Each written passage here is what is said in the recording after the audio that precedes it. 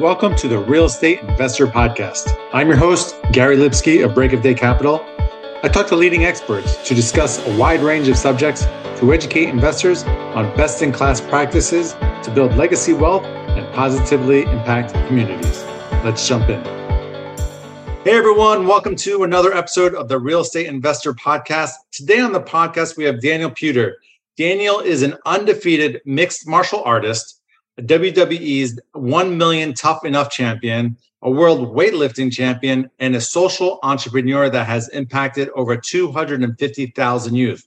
Wow. So totally different podcast than we usually have, but I think it's going to be incredibly valuable to you.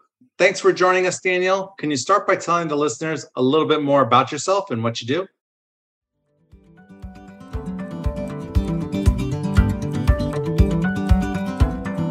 Choosing the right insurance coverage for multifamily properties isn't that complicated if you know who to talk to. At the Garzella Group, we're uniquely qualified to help you navigate the range of policy choices you have, and we're committed to saving you 30% in the process. We do intensive market research and have nationwide relationships, so we can find coverage other insurance brokers simply can't. We should talk. Go to quotenow.biz and we'll start the conversation.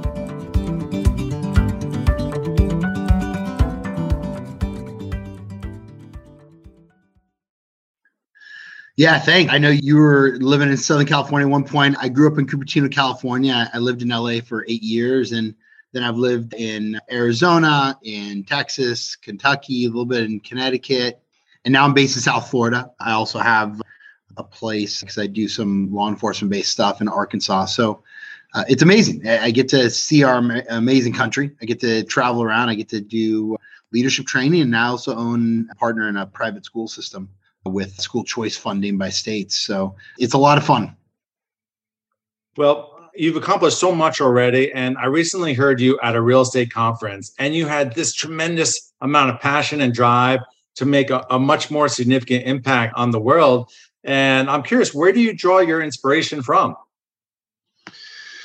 So, I've been really blessed with a lot of things that, like two loving parents, like foundationally blessed in life, right? Not everybody that I know has that.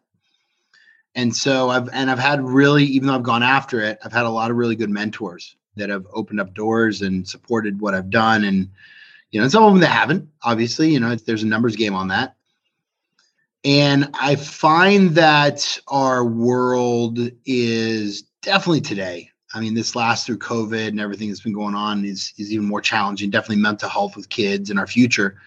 But if something doesn't switch, we're in some deep doo-doo, even more than we are. Like, for instance, we have 40 million baby boomers that are retiring from 2020 to 2030. So people don't understand yet that in about 8 more years, this baby boomer thing will be done. Then we have pensions. Then we have, expenses. And they were the largest group of born people in our country. And so people don't understand the cost that it's going to put on the country. Plus, a lot of these people, they already own homes. Unlike our upcoming generation, they can't even afford to rent a home sometimes. So we're looking at some major challenges coming up. The educational system is definitely challenged. We have some challenges with prison and foster care and homeless. Homeless is just on the rise. I mean, you saw it when you were in LA probably. We see it here a little bit in Florida, but it's not even close. And it's just interesting to see where we're going with all this. I believe a lot of it starts as a young human. A lot of people like to work with older people, homeless, people that are over, out of school. But I find I want to solve a problem in my generation. I want to put some pieces to the puzzle, because if we equip the next generation with a few things, it's my top 3. Number 1, learn how to learn. I believe that we have all the resources in the world in America, but people just don't know how to actually absorb it, learn from it, grow from it, and use that resourcefulness. Second one is networking. I mean, at the age of 13, 14, 15, 16, you can get on LinkedIn. You can start connecting with people. You can start your own company when you're 10 years old these days, internet-based company. I mean, you can do whatever you want. So a lot of kids talk about they want to live and make money, but you don't really have to go to school anymore to make money. And third one is learning about self. A human gets to grow. And most of the time, humans don't know about themselves because they haven't They've been told to sit down, be quiet, and read a book and take a test, not to improve their actual, human mindset or beliefs. Understand their actual real and deep emotions that come from beliefs. So there's different ways to do it. Some people want to spin the emotional intelligence piece. I like to get down to the framework of like, what are we all about on this earth? Why are we doing it? And that's what inspires me. See these kids like grow up and what we can do with the next generation and how we can add value to our communities. I love it. I love it. Was there a moment in your life that there was something that, brought you into that kind of mindset, or was it just over time? Because obviously you were a very accomplished, wrestler and fighter. And so when did that light bulb go off for you? So when I was a kid, I was labeled learning disabled. So I was put in the special ed classes and they said, oh, you have a couple extra hours for this test. The challenge is that's like non-real world, right? Like when is any one of your clients in real estate going to say, oh, by the way, you have an extra like 2 years to sell my house, right? Or to build a home or a complex, or it doesn't work like that. And so I find that if you set a system up to not get people to their end goals, then you're going to get a loss. And looking at how we're setting up the next system, how we're framing it out, what we're creating, I look at like, how do we win as a humanity? Not just how do we win,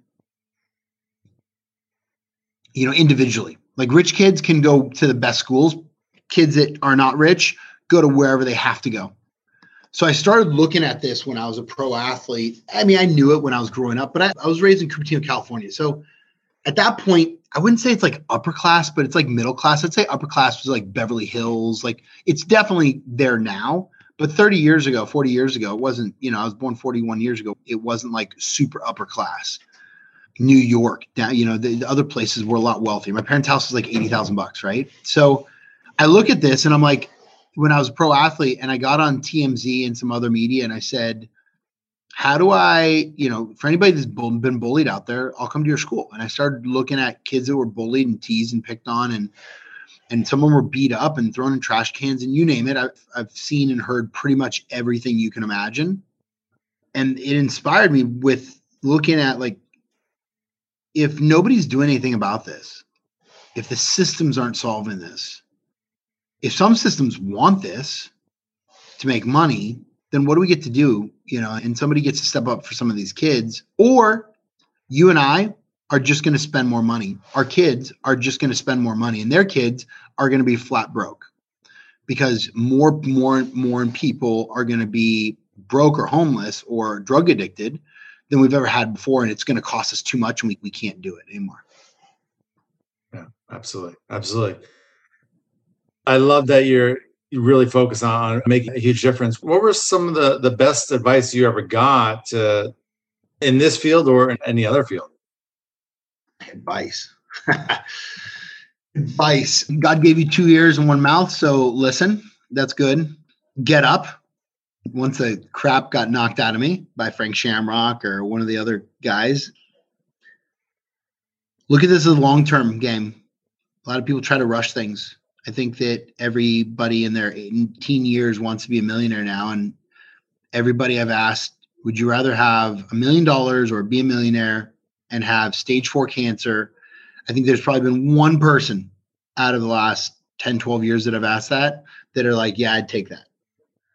So it's crazy that people today value health, value the ability to grow and earn something, value friendships and relationships a lot more than money at the end of it. But when I ask questions like, would you rather, who wants a great relationship? Who wants to raise money? Who wants to make money? Who wants to, who wants a good career? It's interesting. Relationships are last in the overall questioning. But when I get down to it and I put one over the other, people want to do it because they want to have friendships and relationships in life. So it's pretty unique to be able to start seeing what people really want, but most people don't think about it because the social media just, I think, negatively peer influences people so far that, you have the average national average, I think, was last study I saw was 8 years ago, and I didn't even read the study. It was more of a highlight of it, but they said that the national average is 3 minutes of undivided attention with a parent and a kid per day. So 3 minutes compared to 8 hours at school and another 8 hours on social, you got a lot of out peer influencing in different ways than what a parent will give. And at the end of the day, now we have both parents working. My mother stayed at home with us. My father worked and ran a small company. So it's interesting, I believe, on what people, how people choose to have kids. Maybe they don't choose to have kids, but they definitely choose to have kids, but they definitely choose to have sex before that, right? But they also, I think they're challenged within their current vision, and their current vision is short-sighted versus long-sighted. And I believe that's career-based too, not just with kids. So it was great. We had our son 2.5 years ago. So when I was 39. So it's interesting to be able to see, how I have matured in my 30s and how I built a business. And, now there's a lot of flexibility to make sure that I can spend really quality time with my family.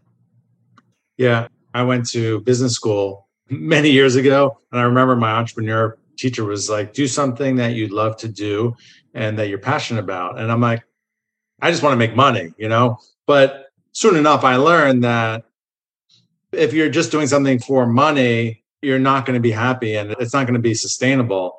Life is a marathon, not a sprint. And so there's plenty of time to make money, but people don't spend the time to build real authentic relationships. And at the end of the day, when people are on their deathbed, they talk about the experiences that they didn't have or did have and the time they put into relationships. And that's what really matters, not a fancy car or, all the toys in the world.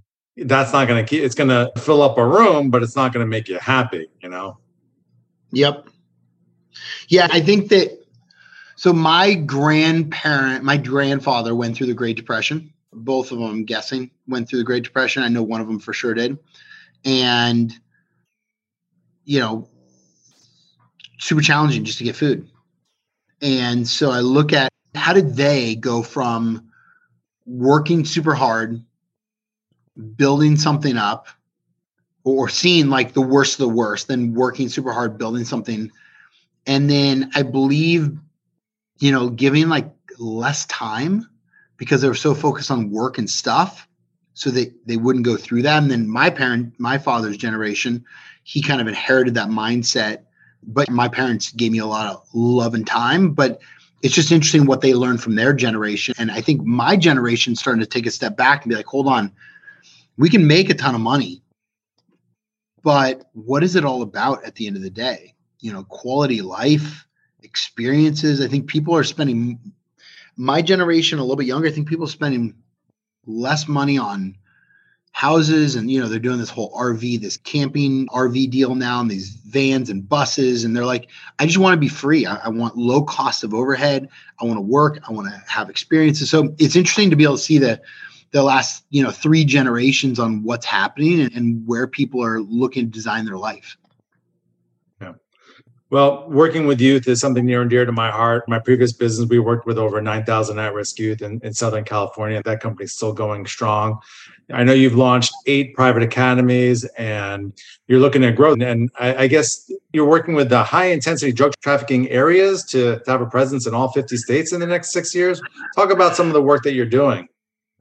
Yeah, we do leadership development with emotional belief intelligence. And I have 5 published studies through the College of William and Mary and another 4 in the hopper. So we've done, it's impact investment. It's impact, my schools are impact investment, but it's impact within the community. It's interesting on prevention versus intervention. And law enforcement doesn't get judged a lot of the time on prevention because it's very hard to monitor. Plus, if you stop seizing X amount of drugs or doing X amount of arrests on paper, then you look like you're soft on crime. So police chief or sheriff will say, hey, last year we got 1,000 arrests and this year we got 700. People are like, hold on, you're not doing your job. So, or we got, 100 pounds of, meth, last year, this year we got 3 pounds. You're not doing your job. Well, no, we did our job great. We did our job in prevention. We did our job with getting rid of the actual base of people that are using the drugs. So it takes some people to stand up that are in law enforcement to say, no, we're doing our job at the same level, but we're also doing impact and investing within the community to be able to make sure that these things don't come in. So the Office on National Drug Control Policy, which is ONDCP out of the White House, has we've been working with them and then the HIDTA group, high intensity drug trafficking areas, to impact communities around the country. And we go in and we do leadership training for them. We've had, I think it was 4 feds. The FBI flew down from North or South Carolina on the last one here in Miami. But we've had from feds to state, county, local law enforcement come into the trainings, and it's a 2-day leadership training, which is great. It shows perspective. It's very experiential, called tactical leadership. And it's around getting people to see a different perspective and understand how to design and or redesign a belief if it doesn't add value to their vision or purpose. Wow, that's very, very impressive. You've had quite a career arc, you know? It's done a lot of stuff. I get to do a lot of stuff. I'm learning too, like we're building relationships around the country. And that's a huge thing when we're rolling out schools and impacting communities to understand. I find out I won't go into a community if they don't want our school. People are like, nope, don't need it, don't want it. I mean, I'm working with a police chief right now. He's like, please bring a school to our area. And at the end of the day, that's perfect. I just met with another mayor. She's like, nope, don't want it. I believe in public school. But guess what? Our public schools are failing. Right. And so the state took it over and she wants to take it back. There's a whole war there. And I'm like, well, you want to get around, the state taking your schools. We just put a private school and we put the right team in place to be able to make sure, and there's private schools don't fail.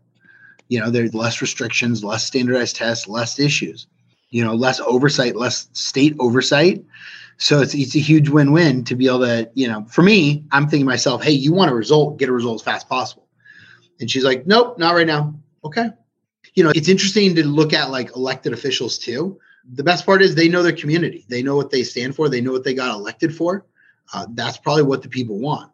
And for me, I look at it as like, that's the bureaucracy and the politics that slows down actual economic development, because I could have a private school set up in that city in August, and we could have 200 or 300 kids in it. And we could be doing track-based trade training to be able to make sure they do dual enrollment, make sure they get into college or trade, make sure they graduate with a certificate, make sure they get into an internship or job before, and she could fast track it. But instead, it might take 2 or 3 years to redo her school, and then you just wasted 2 or 3 years of graduates that are just sitting around twiddling their thumbs in the same place. So it's interesting that I like the private industry, and I like what we can do and what we can get done, which is a lot faster. What would you like to accomplish in the next 10 years? Do you have like a big, hairy, audacious goal? Yeah, I think we'll do over 1,000 schools.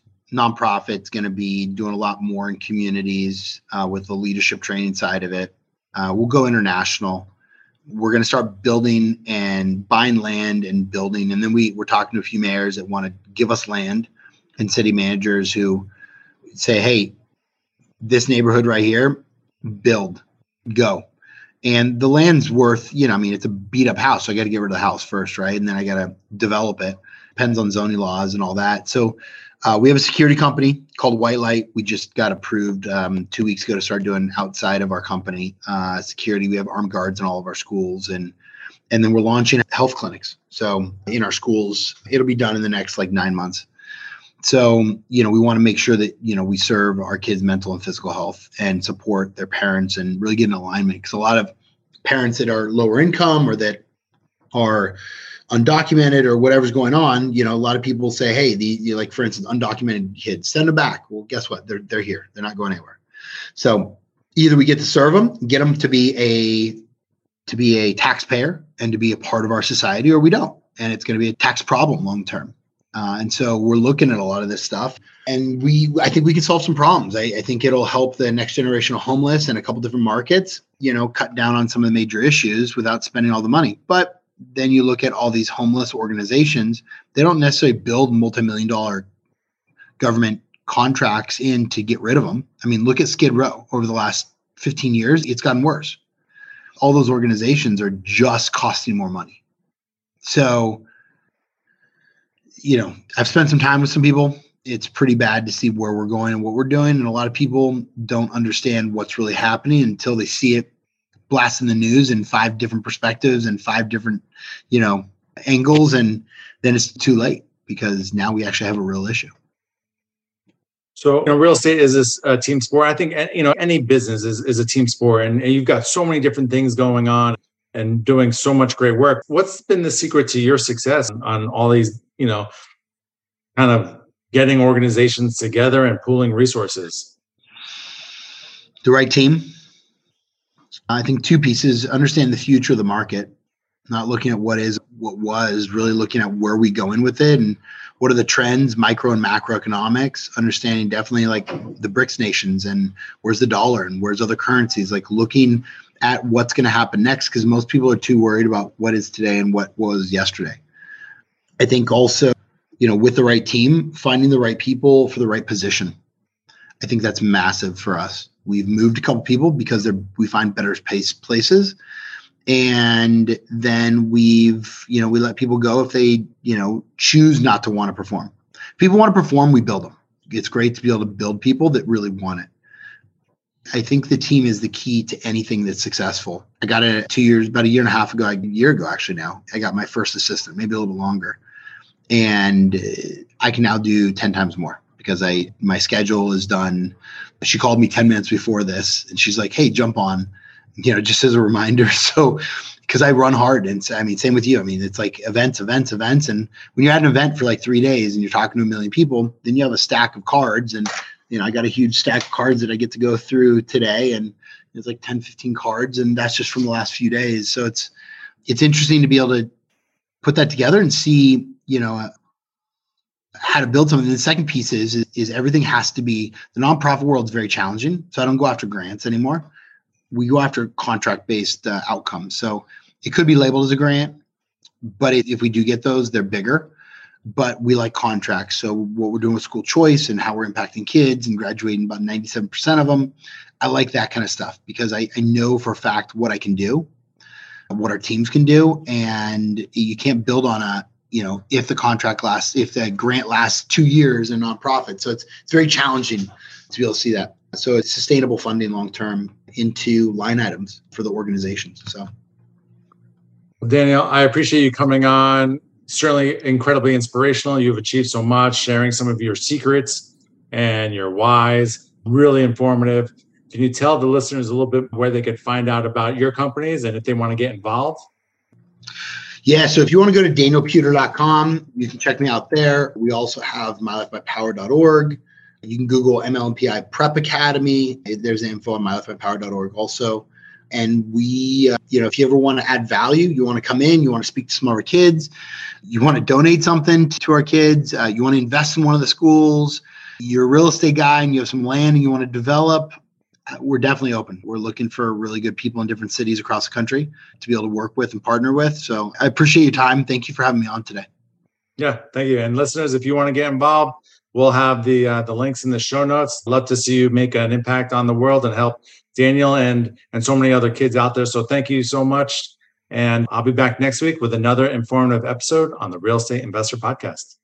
To all of our listeners, thanks for joining us. And if you like this episode, please head over to iTunes or Stitcher and subscribe, and leave a review, as it will help us reach more people. And if you'd like to learn more about what we do at Break of Day Capital, head over to our website at breakofdaycapital.com and sign up for our newsletter and fill out our investor application. We'll talk to you next week.